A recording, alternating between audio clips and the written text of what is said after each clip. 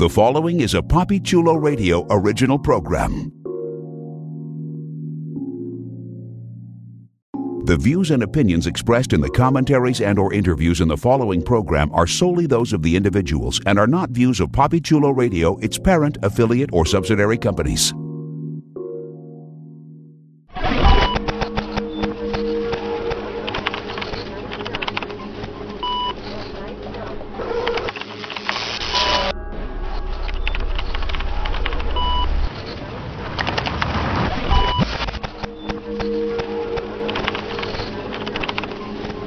The Avengers Initiative, WandaVision.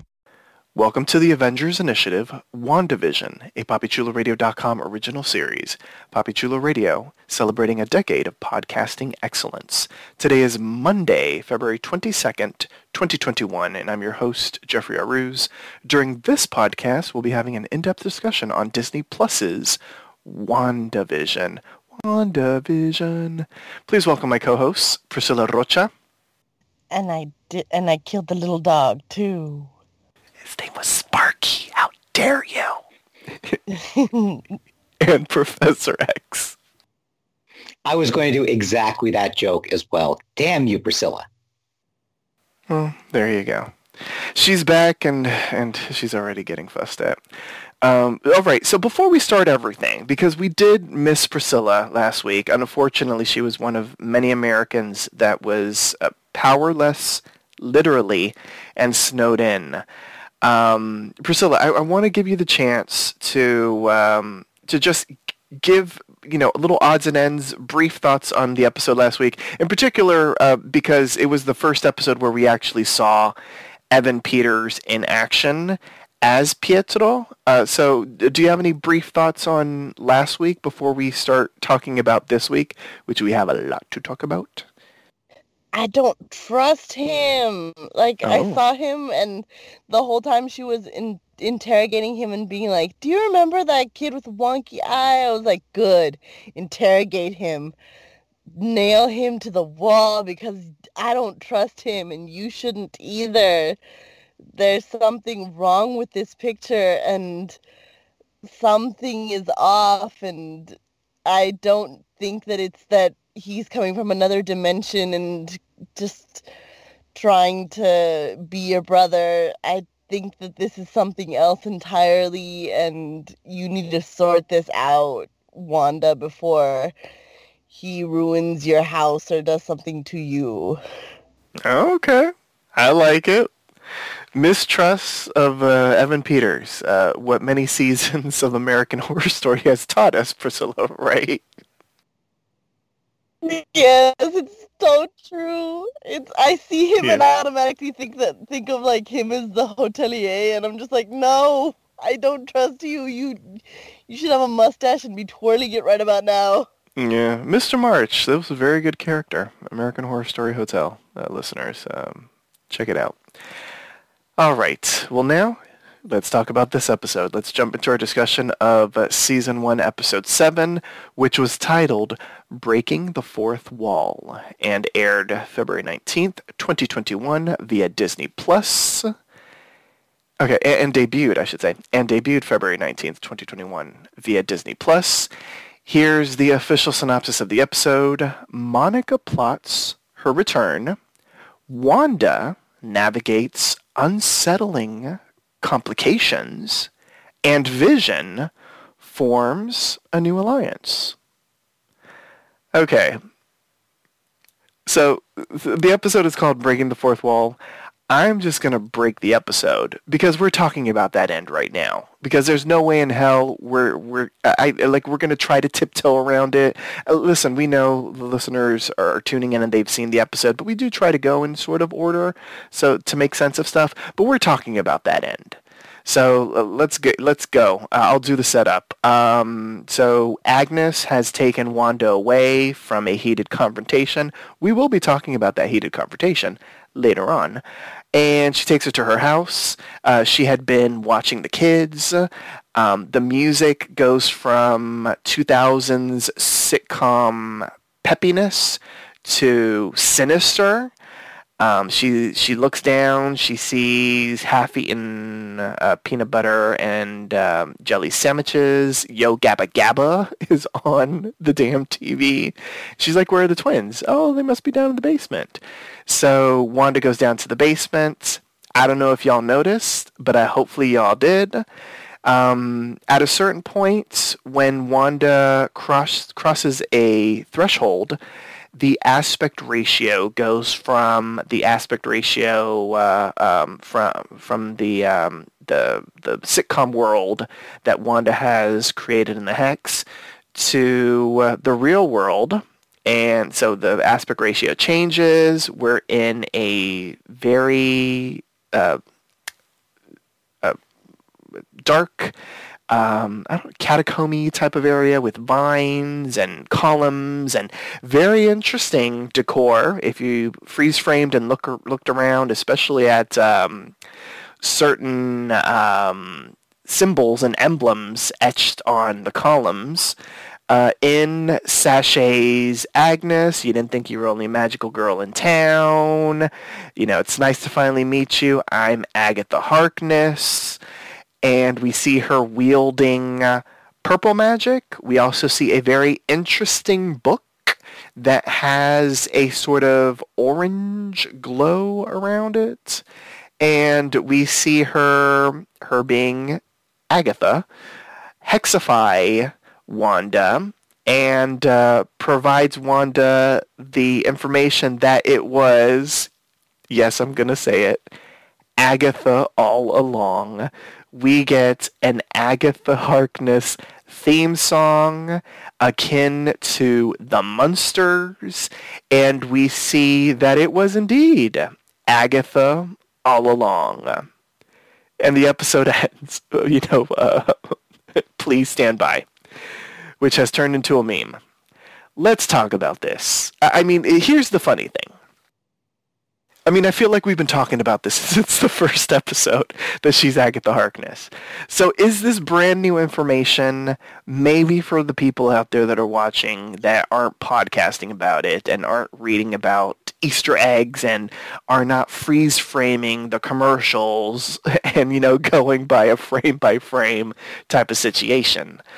But here's the thing, like I saw this meme online that was hilarious. It was like, it said something like, episode 1, Agnes is Agatha Harkness. I know it, y'all are gonna see. And then it's like episode 7, it's been Agatha all along. And then it's like an image of like somebody with their jaw dropped. Because even though we all knew it, like my jaw still dropped because it was fucking bloody brilliant. The song was everything. That was Catherine Hahn singing in the song, if you did not know, listeners, or even my co-hosts. Like, it was fantastic. Like, I'm just going to glow about it because it was just awesome. Priscilla, it was Agatha all along. What did you think of the reveal? What did you think of the theme song? What did you think of that moment at the end of the episode? Man, I loved it, especially since little things like finding out that the Modern Family-ish narrator, the person that was talking to Wanda and saying, don't you think it really is your fault? Like, was pitched lower, but it was still Agatha Harkness's voice. And you didn't know this until people actually like delved into it a little bit more after it was Agatha all along. And went back and repitchified that voice and was like, oh shit, you're right. It was Agatha all along. It was her voice. So like little things like that make me want to go back. Oh, people actually did that? That's fascinating. That's awesome. Stuff like that makes me want to go back and be like, do I see purple anywhere in the background? Do I see like little smoke anywhere in the background? Do I see her twisting her hands anywhere in the background? Because I want to know whether or not she's doing anything, because now I suspect everything that she's been doing, because like we've been on this podcast, so we suspected her from the jump. and all of us were like, we love her as a character. We love what she's bringing to the table, but there's something odd about her, and we want to know whether she's there as like just a sidekick that was supposed to help Wanda and got sucked into this world, or maybe now she's a bad guy and she's starting this whole world and she is leading Wanda into doing all of this, and that's what we've come up with our theories. So like there's just a lot of theory mongering going on in this, but I like that it was proven correct that it was Agatha all along, that she has been a bad guy, and we were proven correct. It was Agatha Harkness. Interesting. Okay, I do have theories. I'm trying to wonder. I think I'm going to save them for the end because it will lead into a conversation of what comes next. It's something that's interesting to go back and look at. And I had read that people had noticed this, but I didn't mention it on the podcast just because I didn't know what it meant. But apparently in the very first episode that Evan Peters appears as Quicksilver at the end of the 80s episode, when he shows up and Wanda opens the door, there's a mirror in the background. And apparently there's like a hand that's reaching out behind Pietro. There's a hand in the mirror that's clearly not Wanda's and clearly not Pietro's. It's like, reaching out. So maybe that was an Easter egg from way back when of something happening. So apparently, if you want to see a freeze frame of that, you can Google it. Okay, Professor, it was Agatha all along. I mean, quelle surprise. I mean, were you surprised? Were you excited? I mean, I know you weren't surprised, but were you still surprised, though, even though I know you weren't surprised? Because I was still surprised, even though I wasn't surprised. I wasn't surprised. I was delighted. The way they did the reveal and giving her the song. Because as I said, I was afraid that the last episode was the last time we would get one of those killer theme songs because, contemporary sitcoms don't have theme songs anymore. So I was thinking, and indeed, the opening of it was, an homage to Happy Endings. It just had, instrumental music playing.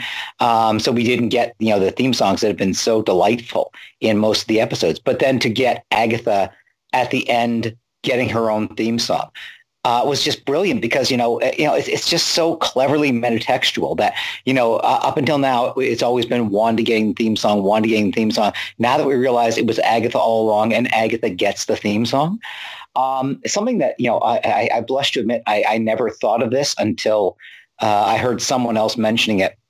Just in terms of saying the name out loud, we've all, sort of assumed that Catherine Hahn was Agatha Harkness because her name is Agnes, and she was wearing a brooch and says, and Agatha in the comic books wore a brooch very similar to that. But her name, Agatha Harkness, Agnes. And yes. I've never made that connection really? Until now. I never realized that, oh my God, the name was right there staring us in the face. Yes. But, oh my God, that theme song was just so good. Everything, including, and I killed Sparky too. Because that was something we discussed. Did she actually kill Sparky? Did Sparky just die there? What happened? And showing, one of the things I love is when you see things that have happened in a show from a different perspective. So showing her behind the scenes, her, little manipulations and stuff like that, everything that was going on. Oh my God, I just loved it. And also, possibly as great as the theme songs have been in every episode, possibly the best theme song of all. Facts. All along. Facts. Oh my God, that was so good. Facts. Just spectacular. And it sets us up for, really a great, it's not really a cliffhanger in the sense of, oh my God, what happens next? It's a cliffhanger of, I really need to know the backstory.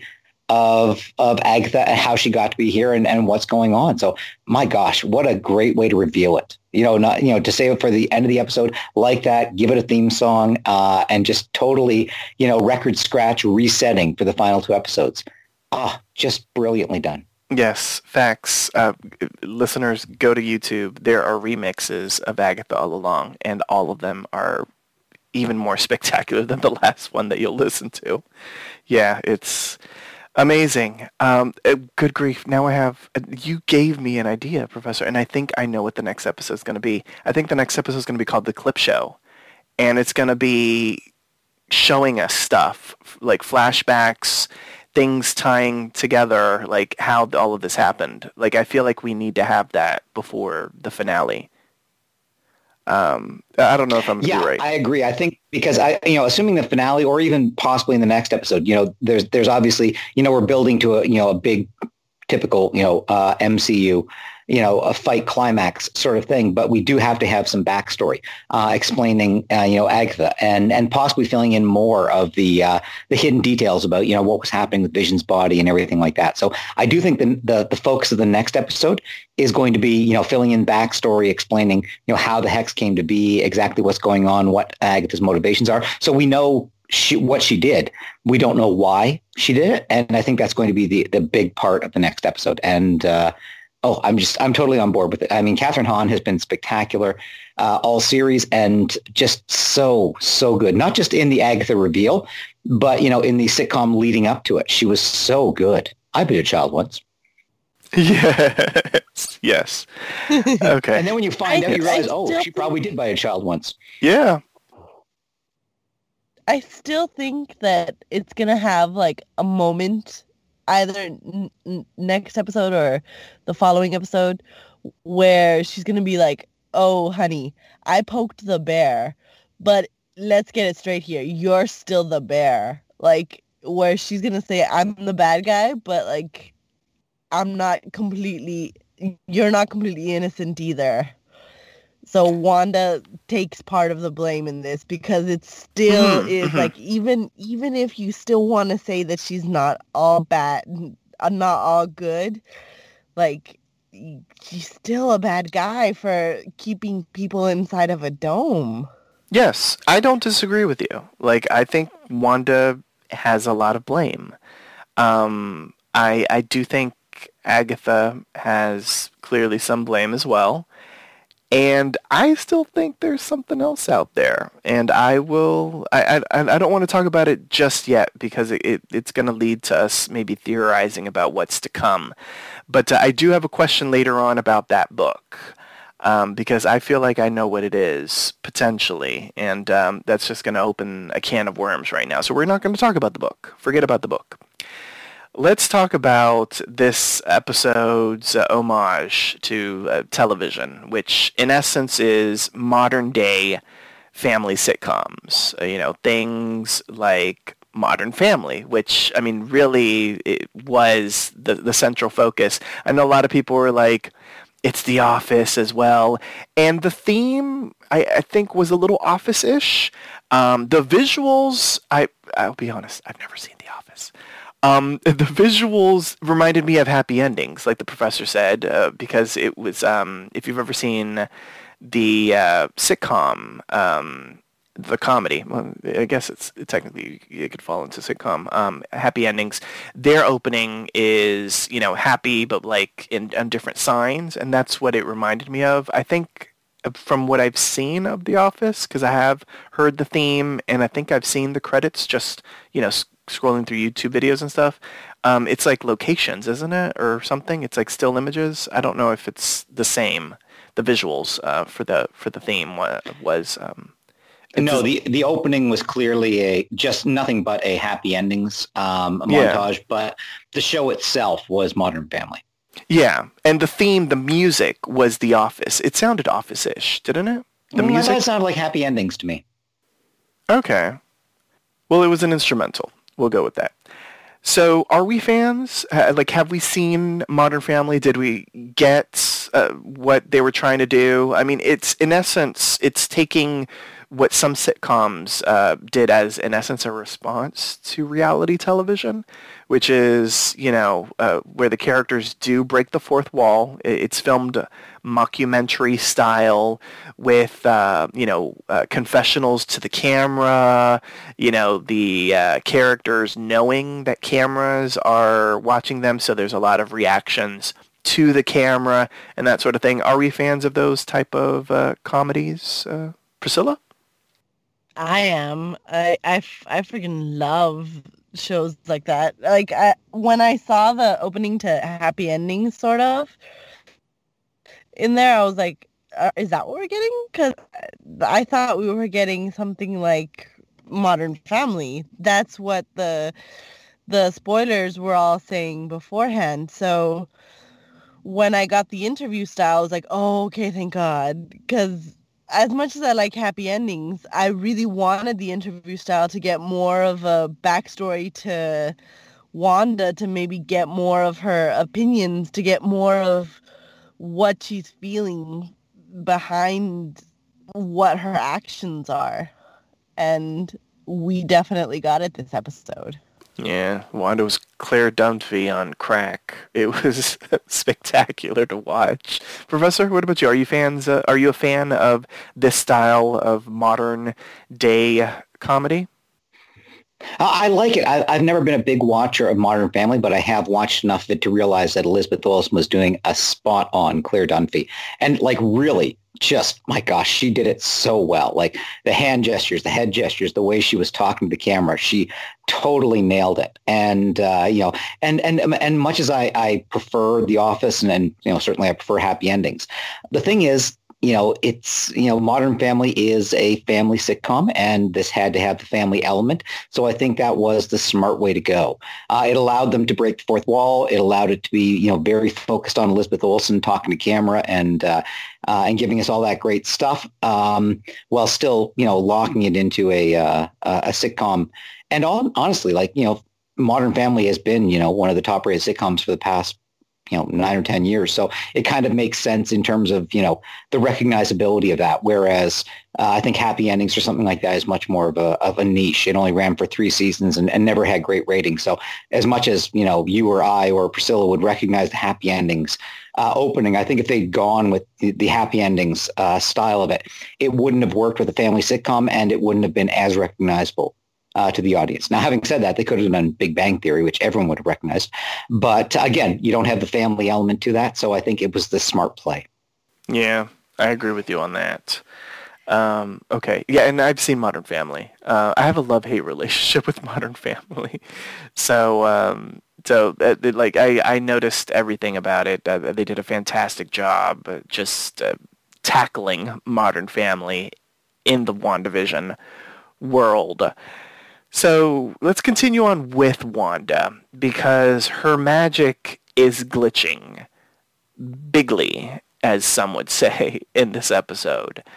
It's like she just can't control what's going on. We see, the almond milk slowly, go back in time to like the different brands from before to like, I guess maybe a 1950s brand. My favorite moment with Wanda was when she smelled, because she had poured the milk in cereal, and she just smelled it to make sure it was still good, which was spectacular. We see furniture and accents in the house glitch and just change, from just the different time periods that we've seen in WandaVision, so the fireplace going back to a 70s fireplace, the television, going into 50s TV, the drapes, the wallpaper, like everything. Like we just see that her magic is completely glitching. And her magic has actually been glitching for the past couple of episodes, if we're being fully honest. Ever since maybe the birth episode, when she gave birth to the twins, I think that's when her magic really started to sort of spaz out. An interesting, just trope that was introduced in that episode, which I feel like should have a payoff at some point, is the fact that Wanda couldn't control the twins.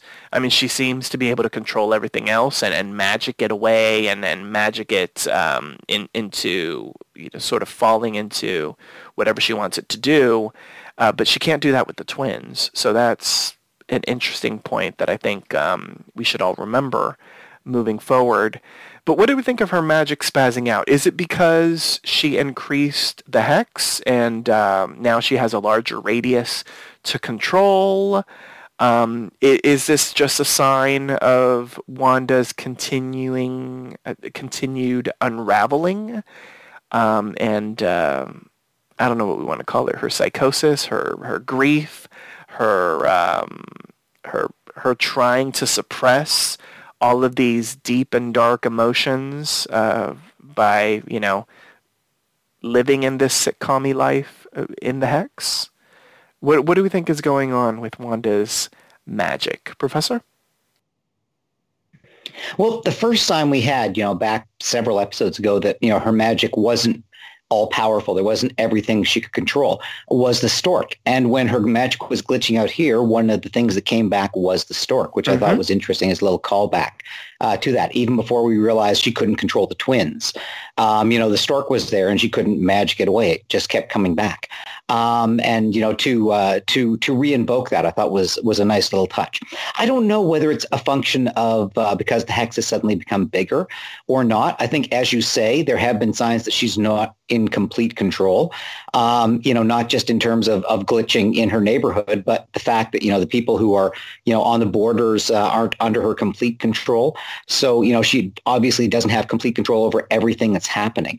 And we have seen the various characters who become aware of their situation, talking about her, asking her, what she wants them to do and stuff like that. So I think it is part of a running theme that she's never been as completely in control as it might have seemed, which I think is interesting. And, given what we found out about Agnes, or Agatha, if you prefer, being, manipulating her, it kind of makes sense. So, it's interesting. I think, you could argue that it's because it's expanded the hex, but she didn't play it as that she was under any additional stress or anything like that. If they played it, she was, she did pop a couple of Advil or something like that. So, there could be a headache or something like that, but it wasn't like they were playing it that she was under stress because of the expansion of the hex. I think it's more just a sense of, perhaps it's her unease. It's the confrontations she had with Vision several episodes ago, realizing that she's not living in a reality, that she can't stay here forever. It could be a manifestation of that, or it could be, Agatha all along. I just don't know. I'm hoping it's more internal. It's more that, part of her is rebelling against the fantasy, realizing that she can't live in a fantasy. She has to face reality. So it could be, her subconscious, fighting her on some level, which I think would be an interesting take. Very interesting. Did she pop Advil, or was that Nexus? Question mark. We will be talking about Nexus in a moment. I just wanted to tease it. Priscilla, I want to get your take on Wanda's powers as well. What did you think? What do you think is going on? And did you enjoy the visuals of, seeing just I don't know what you would call it, but seeing appliances devolve and evolve and go back and forth in time and all that kind of stuff?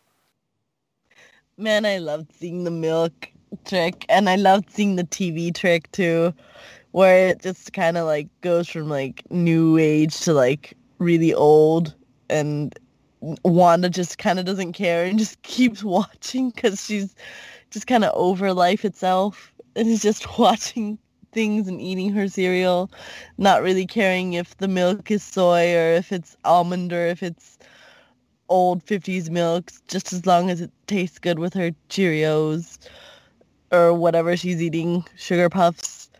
But what I think it really is I think that it's her emotions. I think magic is tied to emotions.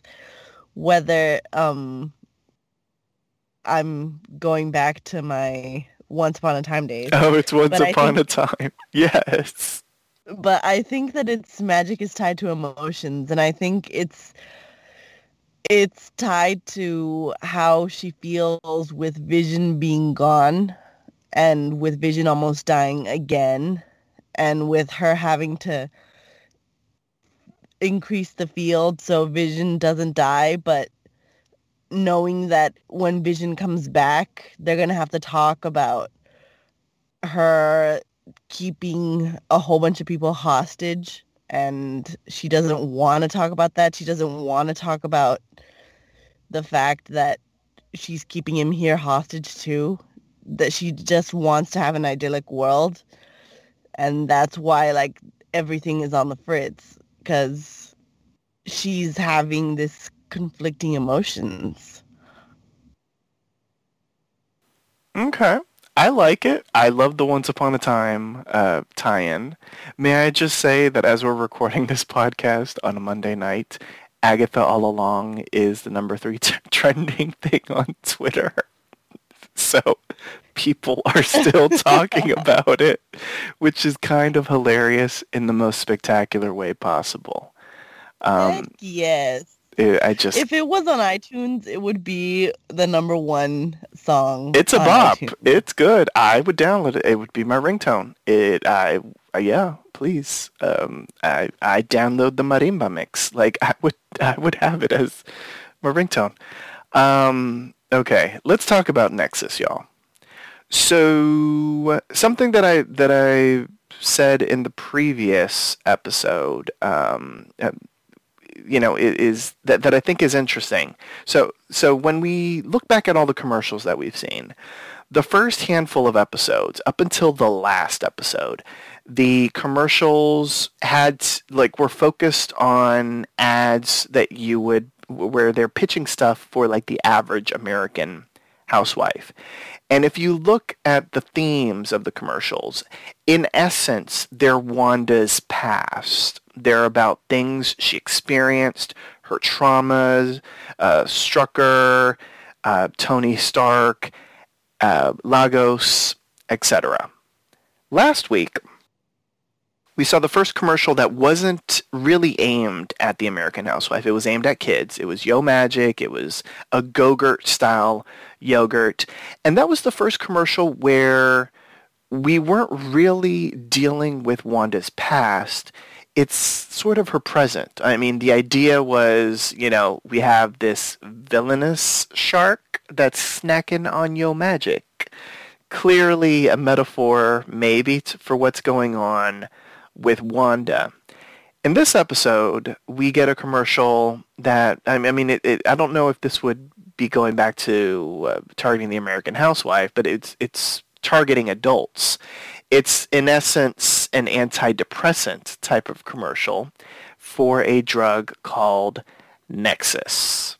The name Nexus is very important in the Marvel universe. The professor, if you could give us a primer on what the Nexus is, that would be awesome. Apparently there are Nexus people as well in the comics, which is leading a lot of people to theorize online that maybe the Infinity Stones are being traded for these Nexus individuals, and maybe that's going to be the next theme for, the next grand arc of the next 10-year arc of the MCU. I don't know, just because I'm not that comic book literate. But let's talk about the commercial. What are the commercial's implications? What does it mean? Professor, let's start off with you. And can you explain Nexus and what the Nexus means? Because I know it deals with the multiverse, and what Nexus people, what that means as well. Yeah, well, in the comics, there is a place in Florida called the Nexus of Realities, which is guarded over by a character called the Man-Thing. So some people were like, oh, are we going to get Man-Thing? Who's just a cheap Swamp Thing ripoff. But my suspicion, before I get into the whole Nexus as a person thing, is they're going to create in New Jersey, Westview will become the Nexus of Realities. The idea behind the Nexus of Realities is it is a point at which the multiverses touch each other, so you can easily transfer from one multiverse into another through the Nexus of Realities. So if they do that, they're setting up Doctor Strange in the Multiverse of Madness because, I'm willing to bet any reasonable sum of money that Benedict Cumberbatch will appear by the end of the series. And this will be setting up Doctor Strange in the Multiverse of Madness. This is going to be how we get to the multiverse. This will be the jumping off point to get into the multiverse, whether it's because Wanda escapes into the multiverse and he shows up to chase her, or because there's a bigger threat and he needs her help to fight it. I'll bet any reasonable sum of money that we get Cumberbatch. And if we don't, he's a terrible Sorcerer Supreme because shit like this he should be dealing with. Now, the other possibility is that in the Marvel Universe, there is the concept of people who are nexus points. And the Scarlet Witch in the comics is a nexus point. What that means is that where you have, different alternate realities, the Scarlet Witch is the same in all of them. So, you would have an alternate universe in which Reed Richards never went to space, and an alternate universe in which Reed Richards died when he was a kid, et cetera, et cetera. But these nexus people, like the Scarlet Witch in the comics, are the same in every universe. So they could be setting up that. My feeling is they're probably going to go with the idea of a nexus of realities in Jersey. And that becomes a jumping off point for multiverse. And again, if you're talking about, the Spider-Man movie, how do you get, assuming we're getting different Spider-Men from different multiverses coming in, it's somewhat analogous to if you watched Into the Spider-Verse. Essentially, what the Kingpin was creating there was a nexus point because it allowed alternate universes to bleed into their universe. So my gut feeling is that's what they're doing here. They're establishing the nexus of realities in Jersey rather than in Florida, whether for tax reasons or, whatever. But yeah, that's my gut feeling is what's going to come out of this. Very interesting. It's been the nexus all along. All right, Priscilla, what about you? Against that, I would argue, possibly the point of view of whether it is, Scarlet Witch being, a nexus point or something like that. If you look at the Nexus ad, it ended with the words, something to the extent of, you are the center of the universe. Which could argue that she's going to become the nexus point rather than it being a sort of localized situation. So who knows? But either way, I think we're going to be dealing with that. This is going to be the introduction of the multiverse to the MCU, whether it's a fixed point in space as Westview or whether it's the Scarlet Witch. I think the idea of the nexus is really important for the MCU going forward. I like it. Priscilla, what about you? Your take on the commercial? I really have no idea about nexus points. I was exactly like you. I was kind of like, what? All I was thinking about was that this looks like another one of the stones that it's talking about. Yes, we missed you. We missed you last week talking about the stones. The professor was like, "Oh gosh, Priscilla needs to be here to talk about how Yo Magic is tied to the stones." It's true, but it was a purple stone. It looked like the Power Stone.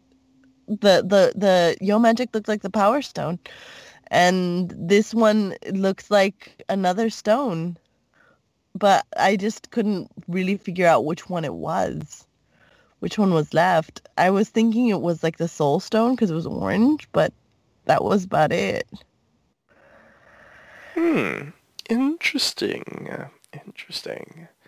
The commercial was fascinating. Depending on what they do next week, this could be our last commercial. I feel like we will get a commercial next week, though. If they do a clip show, depending on how it's done, I think they could easily slide in a commercial. So this might not be the last commercial, but it's quite fascinating that the past two commercials have been dealing with present stuff, maybe even future stuff, versus past stuff, which we saw in the first, what was it, first 4 or 5 commercials, was all dealing with Wanda's past. These most recent 2 are dealing with her present and her future, and to be quite honest, the MCU's future, which is hella interesting. Professor, you were going to say something?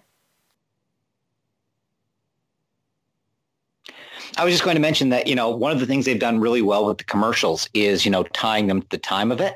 And, with Modern Family being, a 2000, 2010s type show, that's been the era where we've seen these these pharmaceutical commercials, all done to a certain style. You didn't see those back in the 70s, the 80s, the 90s. So saving it for now, really tied into the time frame they're going with the TV show, as well as the commercial, possibly tipping us off to something bigger than that. Mm-hmm. And once again, the same actors, the same adults, and the same two kids. I don't know if that really means anything, but it's just interesting that they've really consistently kept the same two adults, and once they introduced the children, the same two kids in the commercials. Clearly last week's was a little bit different because it was claymation and that sort of thing, so we didn't see humans in the commercial. But now that we see them again, it's the same male and female adults and the same two kids, which is interesting. I wonder if they're Westviewans. I would assume they have to be. Yeah. All right. Let's talk about Vision and Darcy. So a question that I had at the end of the podcast last week was like, Vision and Darcy, they had a moment, when Vision, crossed the threshold and he was asking for help for the residents of Westview. There was a moment when Darcy and Vision locked eyes. And I was like, and I told the person, I was like, that has to mean something, right? Like, they didn't show us that for nothing. Like, this has to be something that they're going to remember in this one. And, like, especially if Vision was going to remember everything that happened, like, Vision was going to have to remember this woman. And they did. And it was spectacular. And even the way that it was brought up, he was like, we had a moment. We locked eyes. I think we were all wondering how they were going to incorporate Darcy. At the end of the episode, we saw the sword people being turned into circus folk, carnival people. And I think the entire internet was wondering, is Darcy going to be a part of the circus? Or is she going to be somewhere in town? I think it would have been pure comedy had she been a waitress at a diner in the town. But she wasn't. She was the escape artist in the circus, which was hella appropriate because she was handcuffed to a car. And I don't know if any of you noticed this, but the strong man, the one that she knocked out, was the dude that handcuffed her. It was spectacular. So what do we think of how we found Darcy? What did we think of Darcy and Vision's journey? A lot of it was Darcy basically filling Vision in on who he was.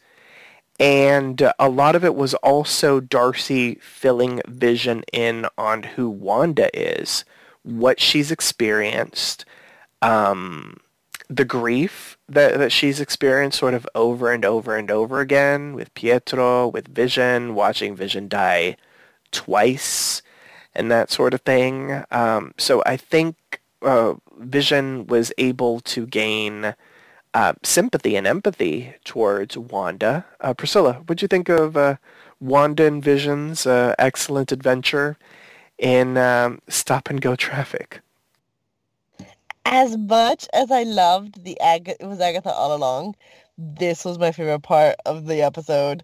I freaking loved their little moment together where she's like, all right, fine, but I'm ordering the lobster. And she just, and he finally zaps her out of it and she's like, whoa, okay, that's a rush. And she explains everything to him and she's so kind to him, even though he's just kind of like a baby just lost. Like, really? I come from Jarvis? And I was an Avenger? What the hell does that mean? Like, he's so lost. But, he, like you said, he gains an appreciation for what his wife has gone through by her explaining that he's died twice for her, for the world.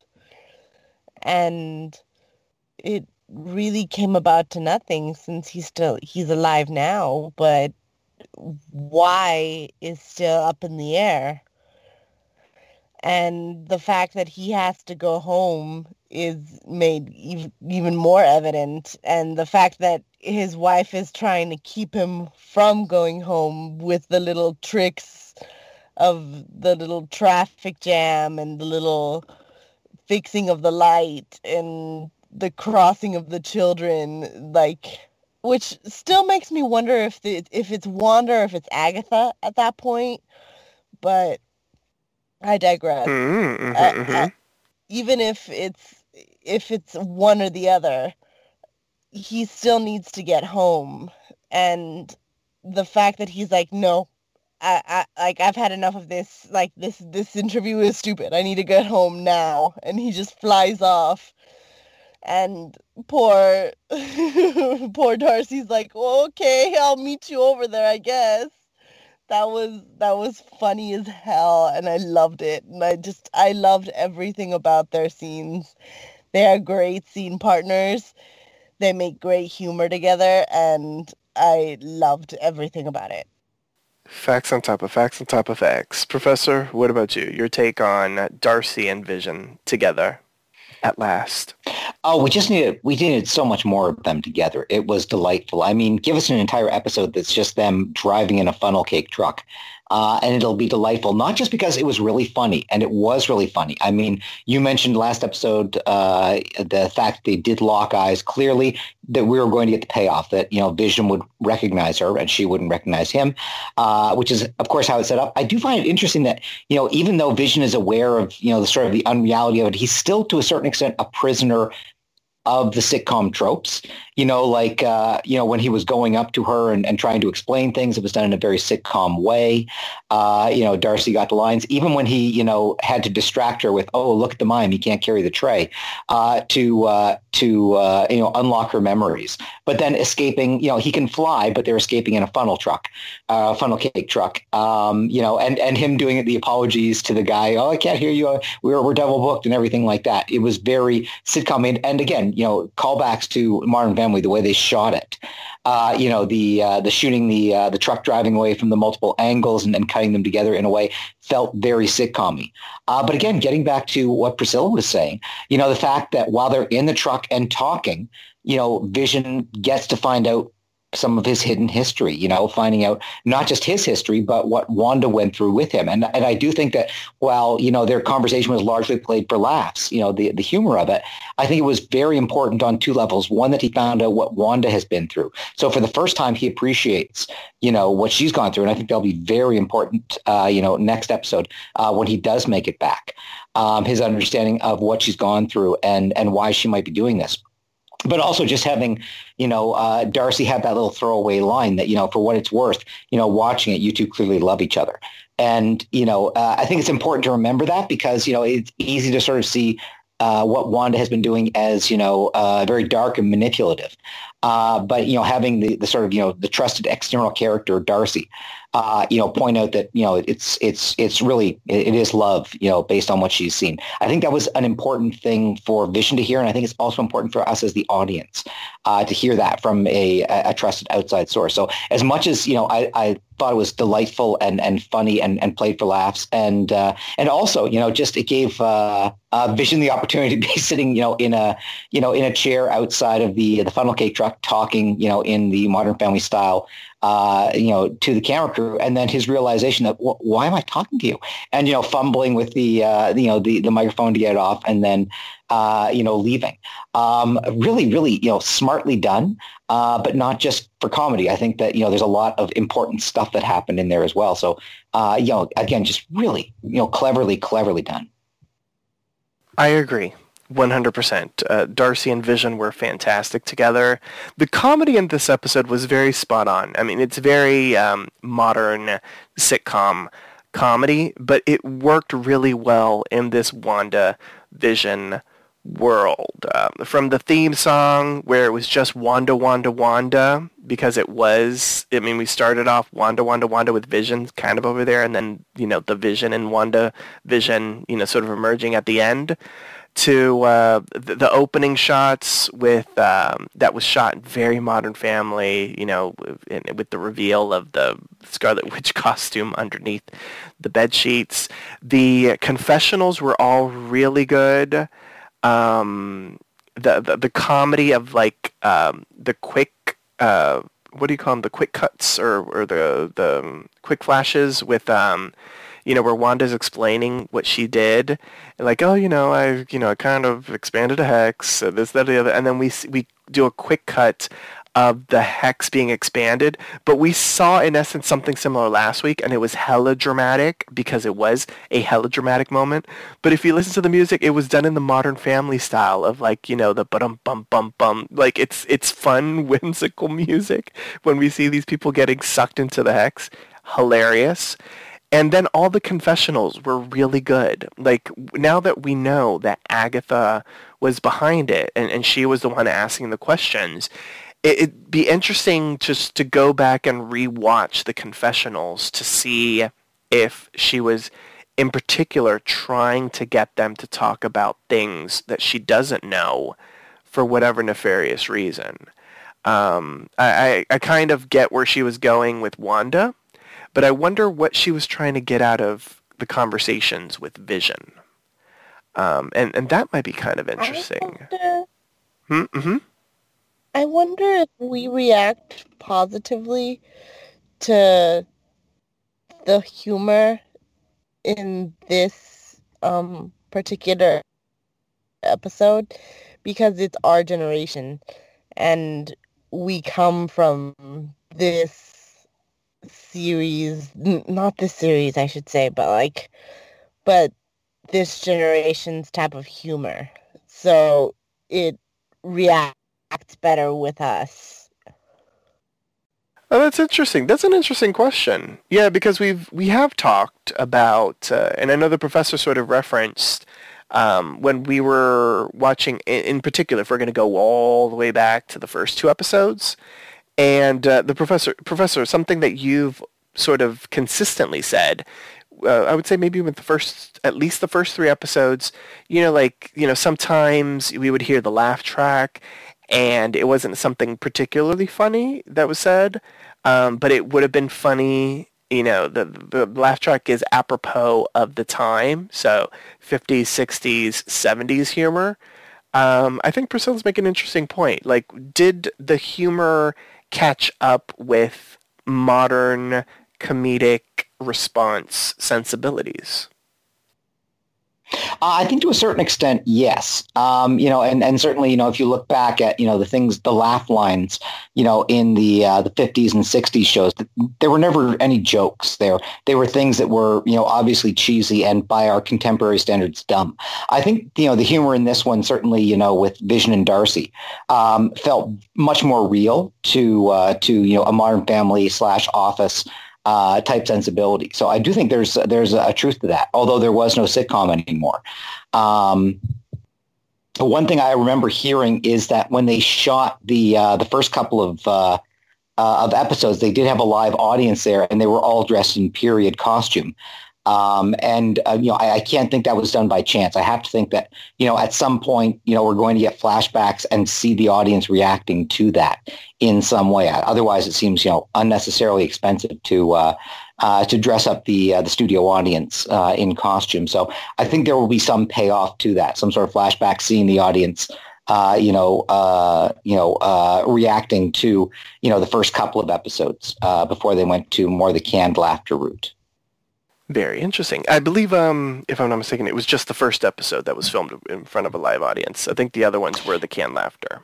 It could have been. I wasn't sure whether it was the first or the second, but what they did was, I believe they got friends and family of the cast and crew to ensure secrecy. But again, I can't imagine they would bother dressing them all up, and because we never saw the audience. So I think there's going to have to be some payoff. Otherwise, it's an insane level of detail to get people to do that. Yeah, that's a very good point. Yeah. Oh, God, the NDAs that were signed. You sold your life away. But at least you got to witness the very first episode of WandaVision. All right, let's see. Where should we go next? Let's talk about Monica and Wu. There's actually a lot that happens in this storyline with Monica in particular. But we start off with Monica and Wu. They are still driving, and they're on their way to meet Monica's people. We don't really get a payoff as far as her guy, the aerospace engineer. So it was not Reed Richards' people. There's somebody else that people think it might be. Adam Beskar? How do you pronounce it, Professor? I thought it was Adam Brashear, the Blue Diamond. Brashear, that's his name. So some people think Blue Marvel, isn't his name?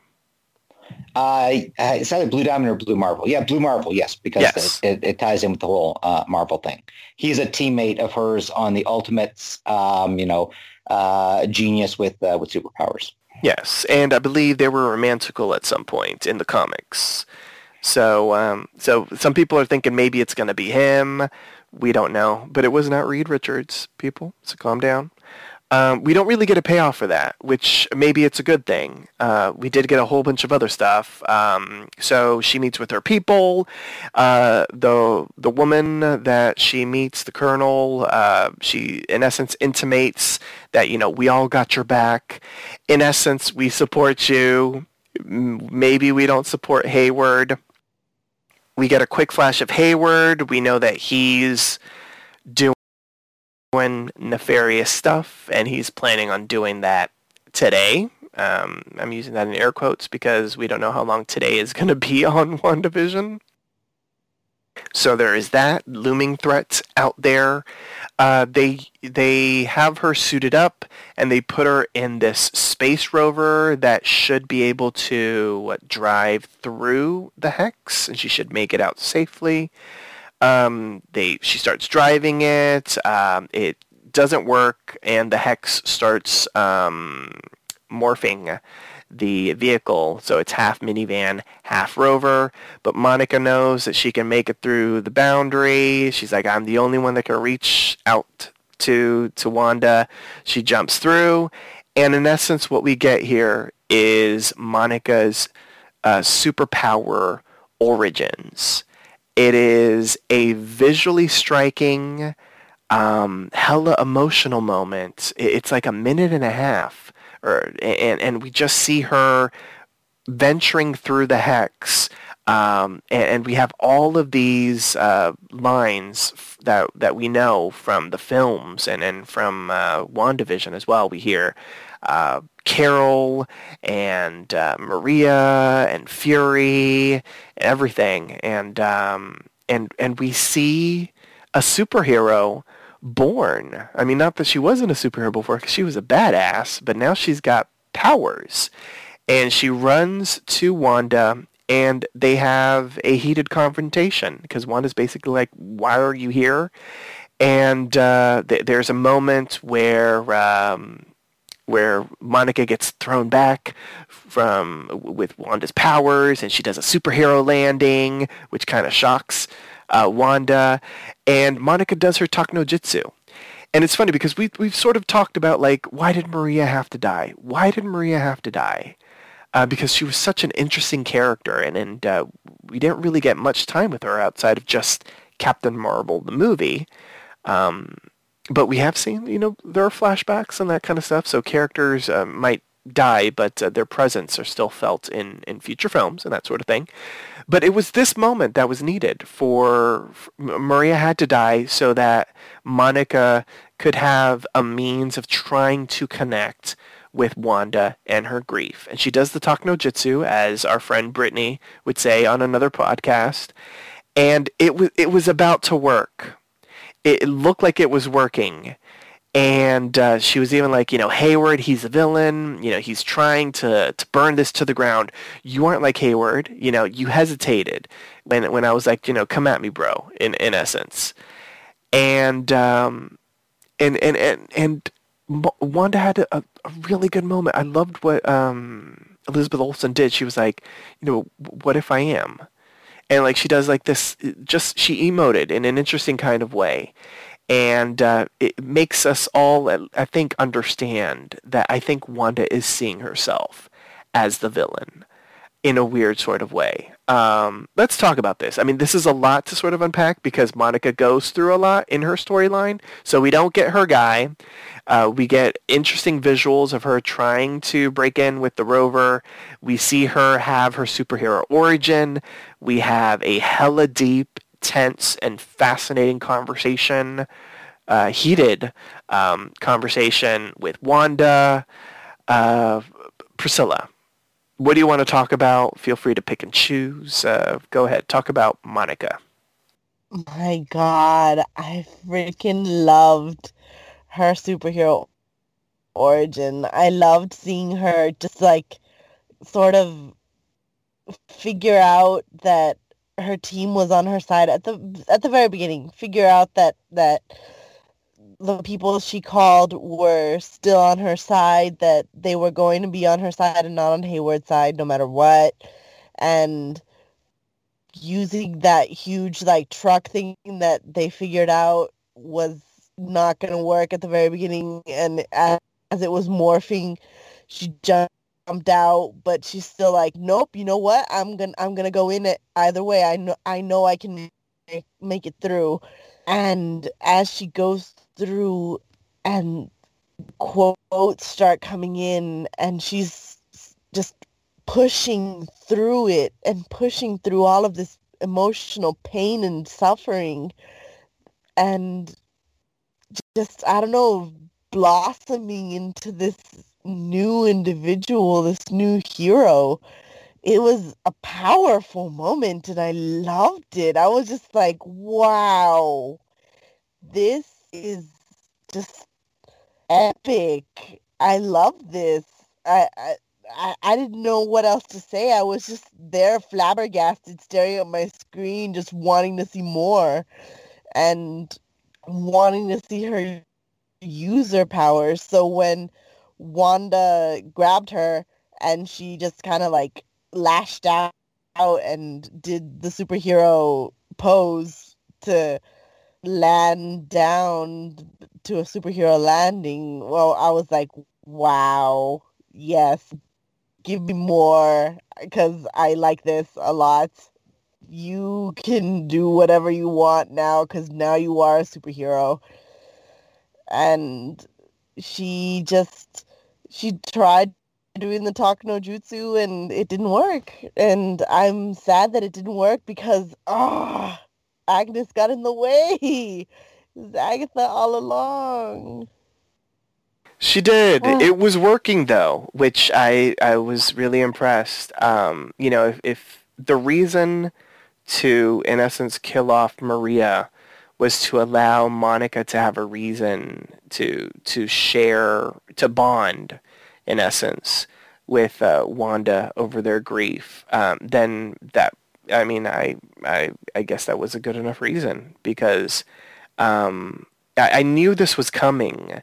When when Monica sort of kept on like intimating to her team, like, I'm the one that can get through to her. Like, I know how to do it. Like, I was like, I think they're going to go with her grief. And even though her grief is still really fresh, and we haven't really been seeing her grieve, let's be for real. I mean, we just picked up with her going back to work and that sort of thing. So the grief is really fresh for her, which it would be really fresh for Wanda as well. So it's interesting how they're trying to connect them.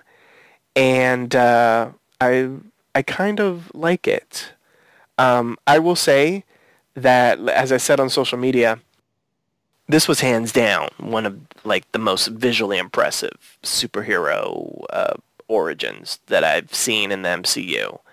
It was incredibly emotional for me as well. Like, I was in my feels as I was watching it. And I was incredibly proud of Monica, like, just pushing through that barrier. We didn't see what happened the first time around, but she, like, got sucked in the first time around. Like, this time she actually had to break through the barrier, even though she was welcomed into it, in a sense. But it was just incredibly powerful. I thoroughly loved it. Tiana Paris is just fantastic. And when her eyes glowed blue, and when she started to see, I don't know what you would call it, the frequencies of everything. I don't know what photon or spectrum's powers are, but it was hella interesting, and I was here for it, and I was excited, and I was like, you go, Monica. Professor, what about you? What are your thoughts on everything Monica? Well, it was definitely superhero origin. The pushing through. I did think that, if I were, the aerospace engineer who brought the multi-million-dollar vehicle that got thrown out and then Monica just walked through it, I think we would have been justified cutting back to the engineer going, wait, if you could have just walked through, why did we bring the multi-million-dollar vehicle that you just destroyed? Kind of pointless when you think about it like that. I'm just saying, couldn't we have just turned around and walked through without us wasting this incredibly expensive piece of equipment? Canadian shade at its best. I did like, and again, it's that, the first time, going through, it wasn't her choice. Having her go through the third time, it was her choice. It was her pushing through against the resistance. So instead of her just getting powers by chance, she's getting them as a result of what she did, which I think makes the origin story, more significant. It's pushing through, fighting against the pain, making that happen. Visually, it was really striking. It was interesting sort of seeing the different versions of her. It could be, the voices that, we were hearing, it could be related to different instances of her through time. It could be, again, with the idea of the Nexus, different versions of her in different realities, possibly bleeding through. It could have been related to that as well. But no, the only problem is that, as soon as we saw Monica Rambeau, early on, we all were, those of us, familiar with the comics were, the first time we saw Monica Rambeau in Captain Marvel, we were going, oh, it's Spectrum or Photon or Captain Marvel, depending on, when we know that. So, again, it's a bit like the Agatha reveal. Something we were entirely expecting, but very well done and good payoff. And, again, the glowing of the eyes, the fact that she could perceive the electromagnetic fields, gives you a sense of her powers without, completely revealing them. Great conversation with Wanda. Unlike you, I don't feel she was that close to breaking through to Wanda. I don't think that if Agatha hadn't intervened, that Wanda would have gone, you're right, I'm taking down the Hex or anything like that. Because I think, Wanda realizes things have gone too far. She's sort of, so far embedded that, she's, as you say, sort of realizing, well, what she's done some bad stuff, and she has to come to grips with that. But again, having Agatha step in, and take her aside, and then with the Agatha reveal later on, it just makes it that much more delightful. But yeah, having her out there and having her enhanced perception powers, and she'll be discovering her powers going forward. She becomes a valuable asset for Wanda in whatever happens both inside the Hex and outside the Hex in the final 2 episodes. Mm-hmm. Now here's a question. So we've seen people getting absorbed by the Hex, and they take on the sitcom-y persona. She didn't, though. Like, when she burst through the Hex, I mean, clearly it was important that she didn't, because it would have completely derailed her motivation. But do we think there's a reason as to why she didn't take on a sitcom persona again? Is it because she already had once? And if you go through the Hex a second time, or well, technically it's the third time, because she went through the Hex and then she shot out of the Hex, so that she went through the barrier a second time. This is now her third time through the barrier. Is it because, she had already gotten a sitcom persona? Is that why she didn't get a new one? Or she wasn't affected by that portion of the Hex? Is that what we're going to go with? I think so. I think it's that she was already rejected by the Hex. That she burst out of she broke through the fourth wall already. Yes. And because of that, when she pushed through the walls, she did so of her own volition and her own choice.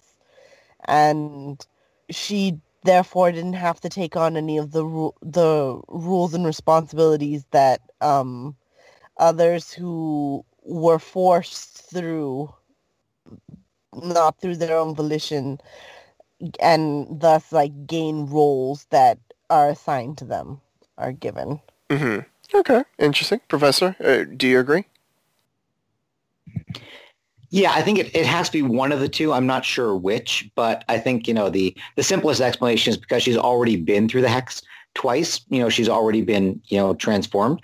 But I think, a more superhero origin thing is it's because she was going through of her own volition, and she's the first person who's gone through the hex in that way. Everyone else has been swallowed up by it. She pushed through, fought against it. And, one could maybe make the argument that because of that, she was able to retain her own volition. But I think it's more likely from a story point of view to be the fact that she's already gone through it twice. Okay. We did see Dottie. There was Dottie Watch for those out there that are curious about Dottie. We saw her for a brief moment when Monica and Wanda were having their altercation, like the neighbors started to watch, as nosy neighbors will do. So Dottie is still there. We don't know if she's anybody, but she was Anya on Buffy. So there is that. Okay, let's talk about the twins.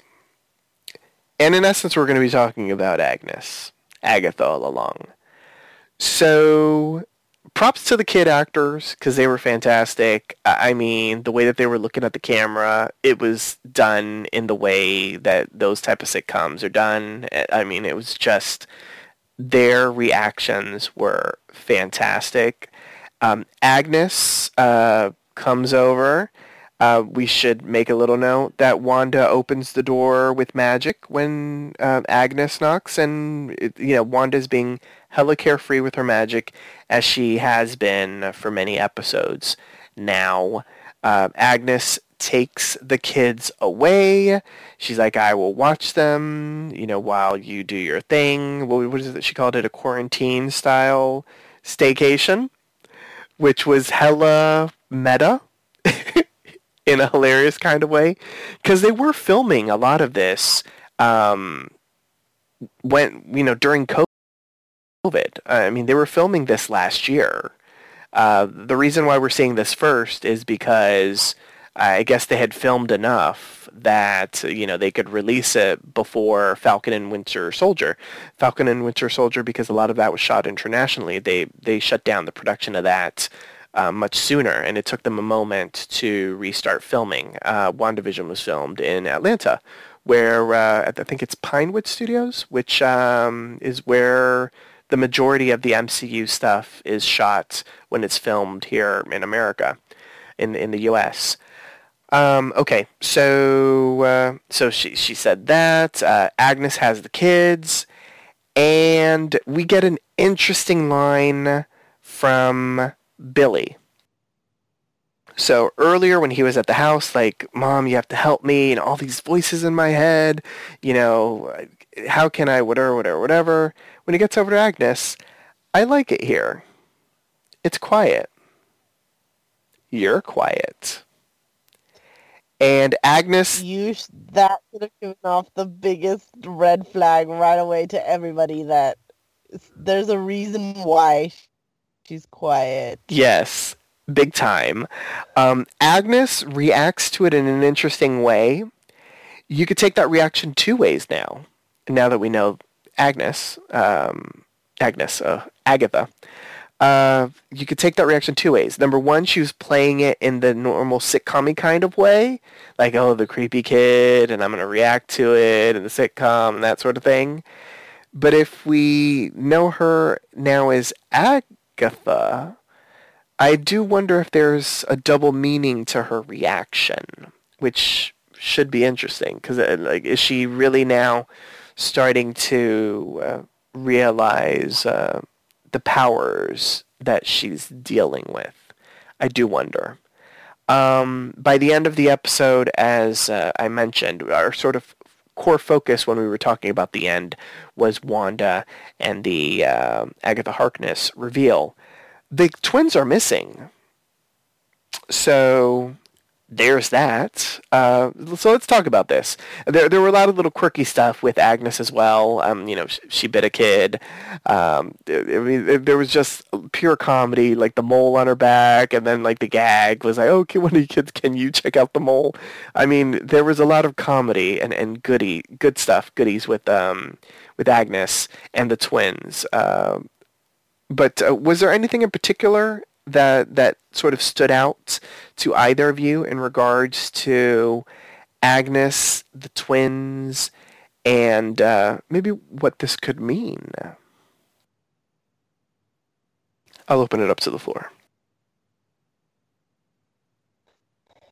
Just the mole might have been like a witch's mark, and it might have actually been like the truth when she's like, I have a mole in the back. And I was thinking along the lines too of when she's like when Billy was like, you're quiet, I was like, oh shit, that must mean that she's been cloaking her mind all along, so Wanda doesn't find out what she's been thinking about her. That must mean that she's been orchestrating something against her this entire time. That's the first thing I thought.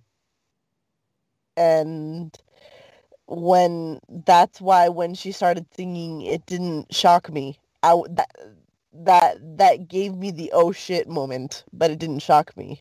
Mm-hmm. Interesting.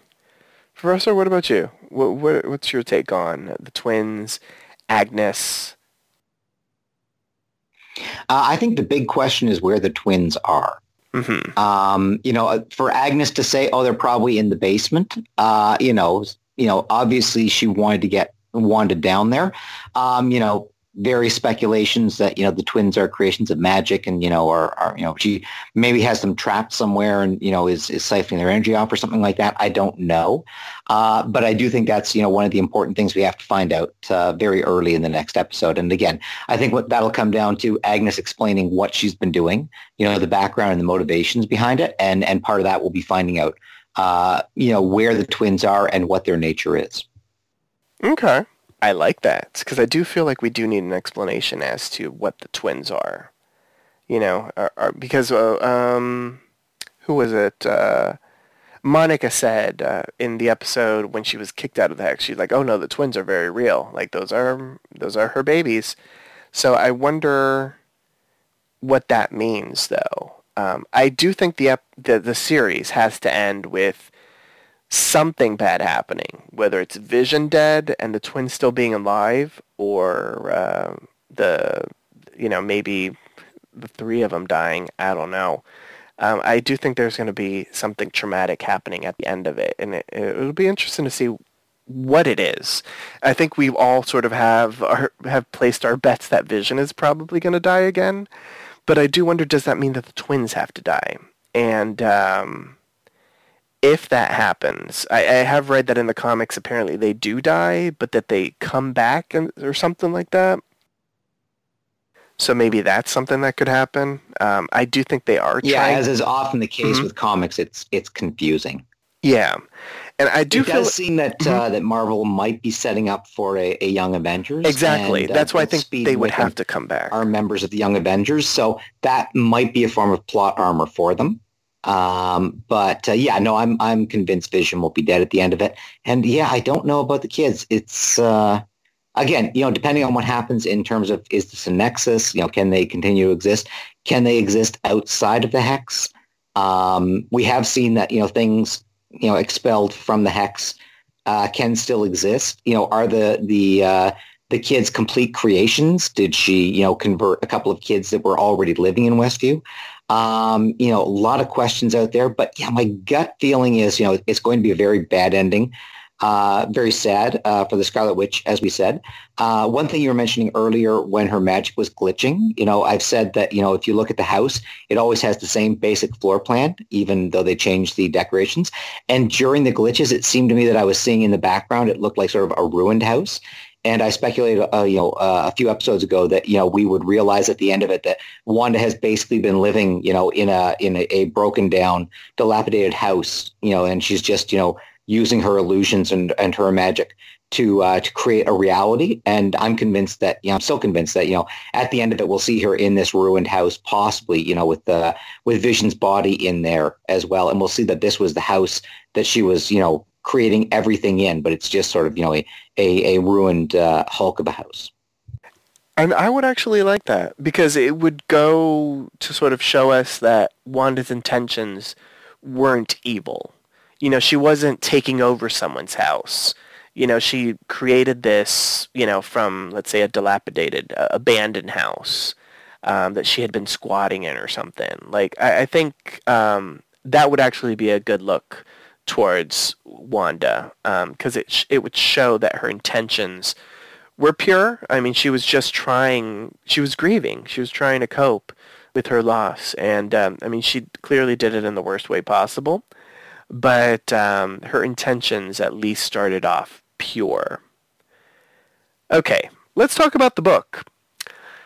As Winifred Sanderson said, book on Hocus Pocus. The book. The book. What is the book? Is it The Darkhold? Is it, I read, I didn't know this one, Necronomicon? Is that how you pronounced it? Oh, the Necronomicon? Necronomicon? Okay. Some people are like, maybe it's that if it's not the Darkhold. Because the Darkhold has interesting implications. We have seen the Darkhold on Agents of S.H.I.E.L.D. It'll be interesting if they do connect it, then maybe, because as of right now, Agents of S.H.I.E.L.D. isn't connected to the MCU. But neither is Daredevil and Jessica Jones. But yet Kristen Ritter is allegedly on She-Hulk.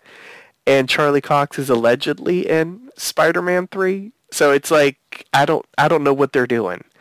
If the multiverse is opening, then that means anything can happen. But if it's the Darkhold, I believe there are more sinister implications. Because if it is the Darkhold, then in essence, this could be an out for Agatha. It was Agatha all along, but Agatha could be under the control of the Darkhold, which would lead to Mephisto, I think. Because as the professor stated, when we've discussed the potential of Agatha Harkness in the comics is not a villain. She is a chaos-neutral, chaos-positive person. And based off of what we saw in this episode and the end, it looks like they're setting her up as the big bad. Which, let's be real, when the MCU has taken characters from the comics, they do use the characters as they would want to, as they see fit. So maybe they do want to use her as a villain. Maybe they still want to use her as a villain. Maybe they'll reform her at some point so they can use her as they did in the comics. But if that's the Darkhold, I do feel like they're writing Agatha an out, as in she wasn't under her own control. She was being controlled by the Darkhold, which is under the control of someone else. I don't know about the Necronomicon, whatever that was. So I don't know if that has the same nefarious type of thing where the book can control the person. You all will have to fill me in on that. I just saw the name over the weekend, and some people are like, it could be this. It's not the Darkhold. I don't know if it's either or. But it is an interesting book that emits an orangey hellfire glow, which makes it hella sus. Priscilla, Professor, do you have answers on the book? I think it's the Darkhold, because I think it changes its appearance over time. And I think it fits with the whole Mephisto thing that we've got going on, and it fits with the whole theory that I've got concocted that it might be Mephisto and that it might be the opening to a different, like, portal dimension, like, different, like, siphoning of powers sort of deal going on here. Okay, that's interesting. I mean, the twins are tied to Mephisto in the comics. I have read that.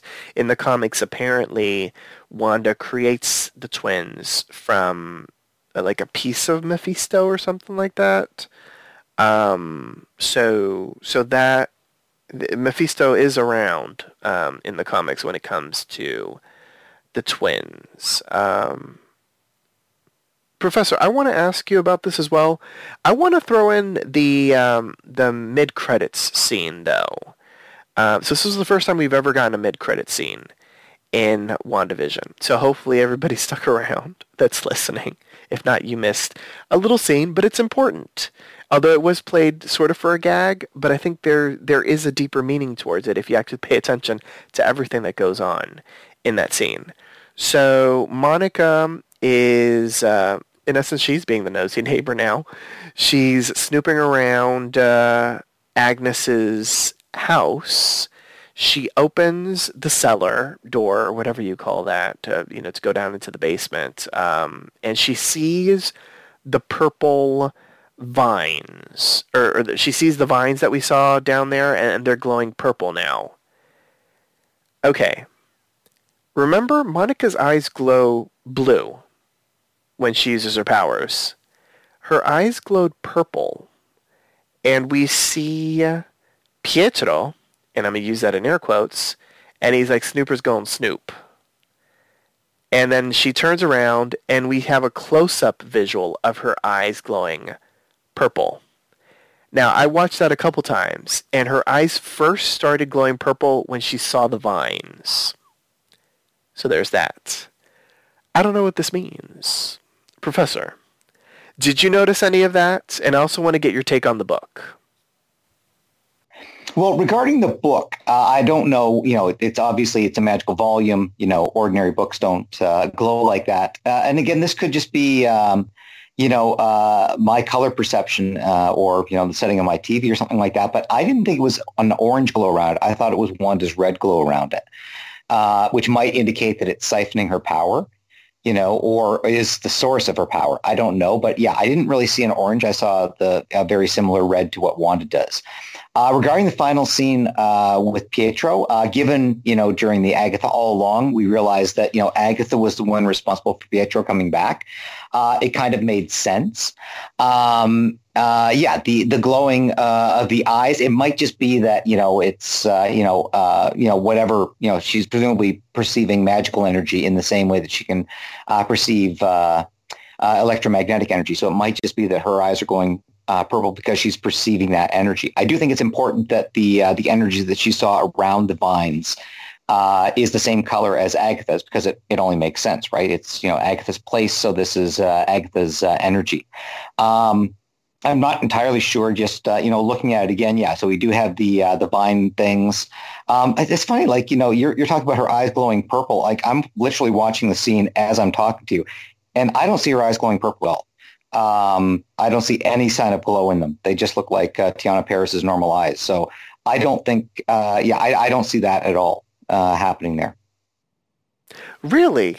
Because when I literally was watching it as we were talking, and I don't see any glow. And I'm looking at it on my tablet, so it's like right in front of my eyes. I don't see a glow in her eyes. Because her eyes, I noticed her eyes glowed. So she opens the door and she looks at the vines. Then we get a quick cut of her looking at the vines, and I saw purple, a little glimmer of purple in her eyes. And then we get the full reveal when he's like, Snooper's going Snoop. And then we get the close-up where we clearly see that her eyes are purple. Yeah, it could just be the glare off my screen, but I'm looking at it, right here. Boom. It could be purple. It might just be, reflected light or anything like that. But they're not, certainly Maybe. If they are, they're not glowing in the same. Like when they glowed blue earlier, they were, glowing blue. You couldn't miss it. Here, if it is, it's a very subtle thing. So I don't know. Again, if they are, I would argue that it's just that she's picking up the magical energy. And, she's picking it up because it's, Agnes's purple energy. So I think that, whether she's spectrum or photon, or some admixture of the powers, she's going to be able to perceive and probably not manipulate, but certainly perceive magical energy in the same way that she can perceive electromagnetic energy. So yeah, as I say, when I saw the book, I assumed it was red, same as Wanda's red. Not necessarily the case, but it is possible. I'm pretty sure that they're not going to make Photon a magic based character. So I would think it's just that if her eyes were glowing, it's because she's perceiving that particular wavelength of energy. Okay. Priscilla, what about you? Do you have anything to add in regards to the mid-credits scene? Well, I thought they were purple. Like, I watched it again, and I thought her eyes were purple. Yeah, because I'm worried. I don't know what that means. I do like the professor's theory because that means that that Monica is not going to be under Agatha's control. But if this, maybe I'm just a little more progressive than you guys. I don't see color. Oh my gosh. I do, because it makes me worried for Monica. If this means that she's gonna be mind controlled by Agatha, so I hope that it isn't that. I wouldn't think so. If she was being mind controlled, I don't think there'd be any reason for Pietro to be confronting her because she'd be under control. True. Mm-hmm. True.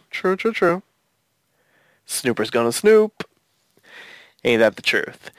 So after this reveal at the end, Agatha all along and all this kind of stuff, it does make me reevaluate Pietro in the previous episode. And I do want to ask this before, we start to wrap things up. So a point that I made in the previous episode, which you were not here for, Priscilla, so I will reiterate it for you. Something that I noticed with Pietro is that Wanda was asking a lot of questions. Pietro was not forthcoming with a lot of answers, but he was asking a lot of questions, and Wanda was giving a lot of answers. And one of his big questions was, so how did you do it? How did you do all this? I like your system. I like what you've done. But how did you do this? So he was really picking and prodding her, like trying to figure this out. And last week, I made a point of saying, a lot of people think maybe he's the big bad. Maybe he is the big bad. And he's trying to figure things out and trying to understand how Wanda did what she did. Because there was the Yo Magic and the shark snacking on Yo Magic, and the shark was actually same colors as what Pietro was wearing, which is the Quicksilver comic based costume. But I also was like, if he isn't the big bad, maybe he's a henchperson to the big bad, trying to understand how Wanda did all this. Now that we've got the answer to Agatha all along, if she is the big bad, she still is trying to understand how Wanda did this. I mean, the theme song, we see her, in essence, flying into Westview. We don't see that she was there at the Nexus, at the creation of Westview. So she glides in and she acclimates to the 1950s setting. We've seen when people join Westview, they start off in color and then they acclimate to the setting. I mean, we saw that with the beekeeper in the 60s episode. And in episode 4, when we see him enter, like he enters it in color and then he turns black and white. So in essence, we see that with Agatha. So was she the one that was poking and prodding? Like, is that what we're supposed to understand now? That Agatha doesn't understand how Wanda did this, and she would like to know why she did it? Or how she did it? Yeah, I think you hit the nail right on the head. I think that's what she's trying to do. I think that as a witch, she's trying to figure out how another witch succeeded in doing this huge spell that she has no idea how it came about to be, or how she harnessed so much power to do it. Okay. I don't know if you have anything to add, Professor, but you can answer this question as well, but I'm also going to add in just one final question. Do we think there is someone else out there? I don't want to say it's someone else in control, someone else as a bigger bad, but do we think there's another nefarious thing going on outside of just Agatha? I don't know. I kind of hope not, simply because there's only 2 episodes left. We need to spend some of the next episode finding out the backstory, how it came to be, Agatha's motivations and stuff like that. Plus, there's everything going on with Hayward outside. So, I mean, they've got the standard MCU ticking clock that Hayward said, "I'm going to do it today." So, I think whatever happens within the hex, they're going to have to resolve that and then deal with Hayward outside of the hex, trying to, attack them in whatever way he's planning on attacking them. So I think, the next episode, we might have to wrap up or at least get to a stage where, we can wrap that up. And then because we have to deal with Hayward presumably launching an attack, and then we have to get the denouement.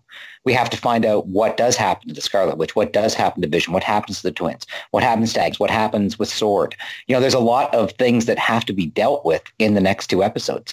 So I don't think you've got time, realistically, to introduce a hidden big bad unless it's in the form of a post-credit scene where you realize there was, it wasn't Agatha all along. It was someone else, possibly coming in as a post-credit reveal, sort of like Thanos, fine, I'll do it myself. So I think I just don't think we have enough time left. And I think it would be a bit cheap to do that. I also, from a purely, as I've said, I don't want necessarily there to be a big bad.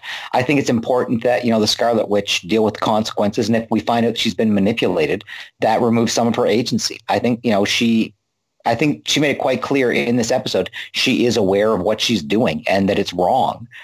She's doing it because she's grieving, yes, but it's still wrong. And, to have that, Mephisto or the Darkhold or whatever is manipulating her, making her do it, robs her of her agency. And I don't think you should do that. I think, she's she may have stumbled on this. It may have been a honey trap and someone has been, siphoning your energy off it. But I don't think you can steal away her agency for what she's been doing, because a lot of it is stuff that she has done.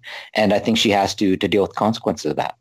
If the big bad is there because they are siphoning off the energy, and at a certain point decided, well, if she makes these twins, if she has children, I can siphon off that energy, I think it doesn't clear Wanda from what she's done. Like, I agree with you, and Priscilla has made this point from the beginning.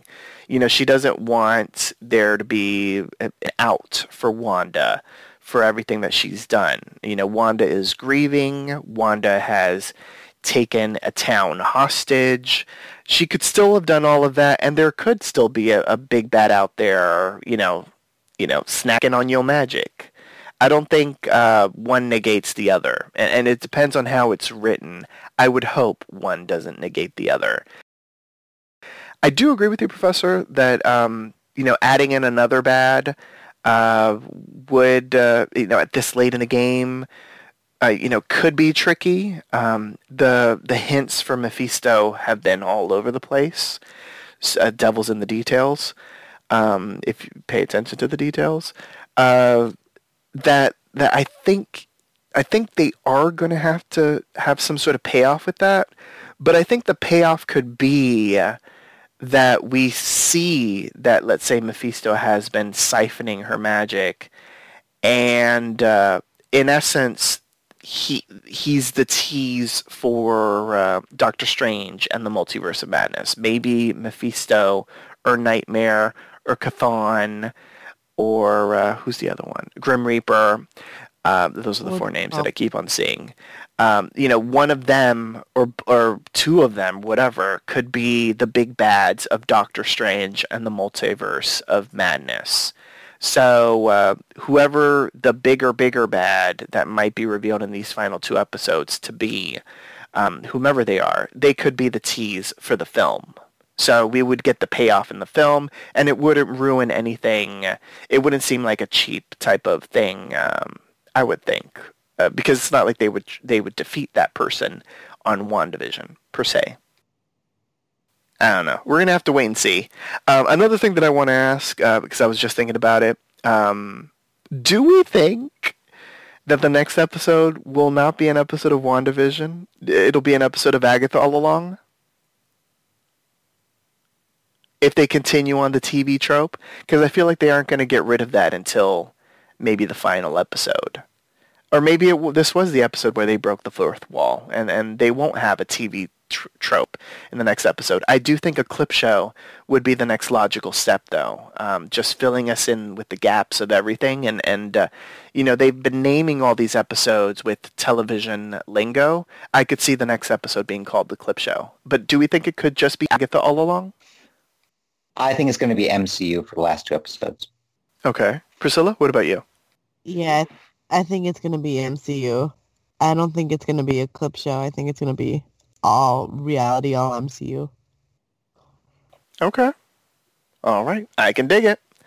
Was there anything that I missed? A teeny tiny little moment of anything before we head into the MVP? I guess we covered it. It was Agatha All Along, y'all. Just in case you missed that. So now it is time for the MVP, the most valuable player. State which character impressed you throughout the episode and why. Once a character has been chosen, they cannot be selected again. So choose wisely. Priscilla, who's your MVP? ¿Por qué? My MVP is going to be Darcy. I loved her interacting with Vision. I loved her humor. I loved her, and this is just me being a total horn dog here, but I loved her costume as the escape artist. I thought she looked banging in it. I think this was just an amazing episode for Darcy, and I can't wait to see more. So, Darcy, for sure. All right, horn dog.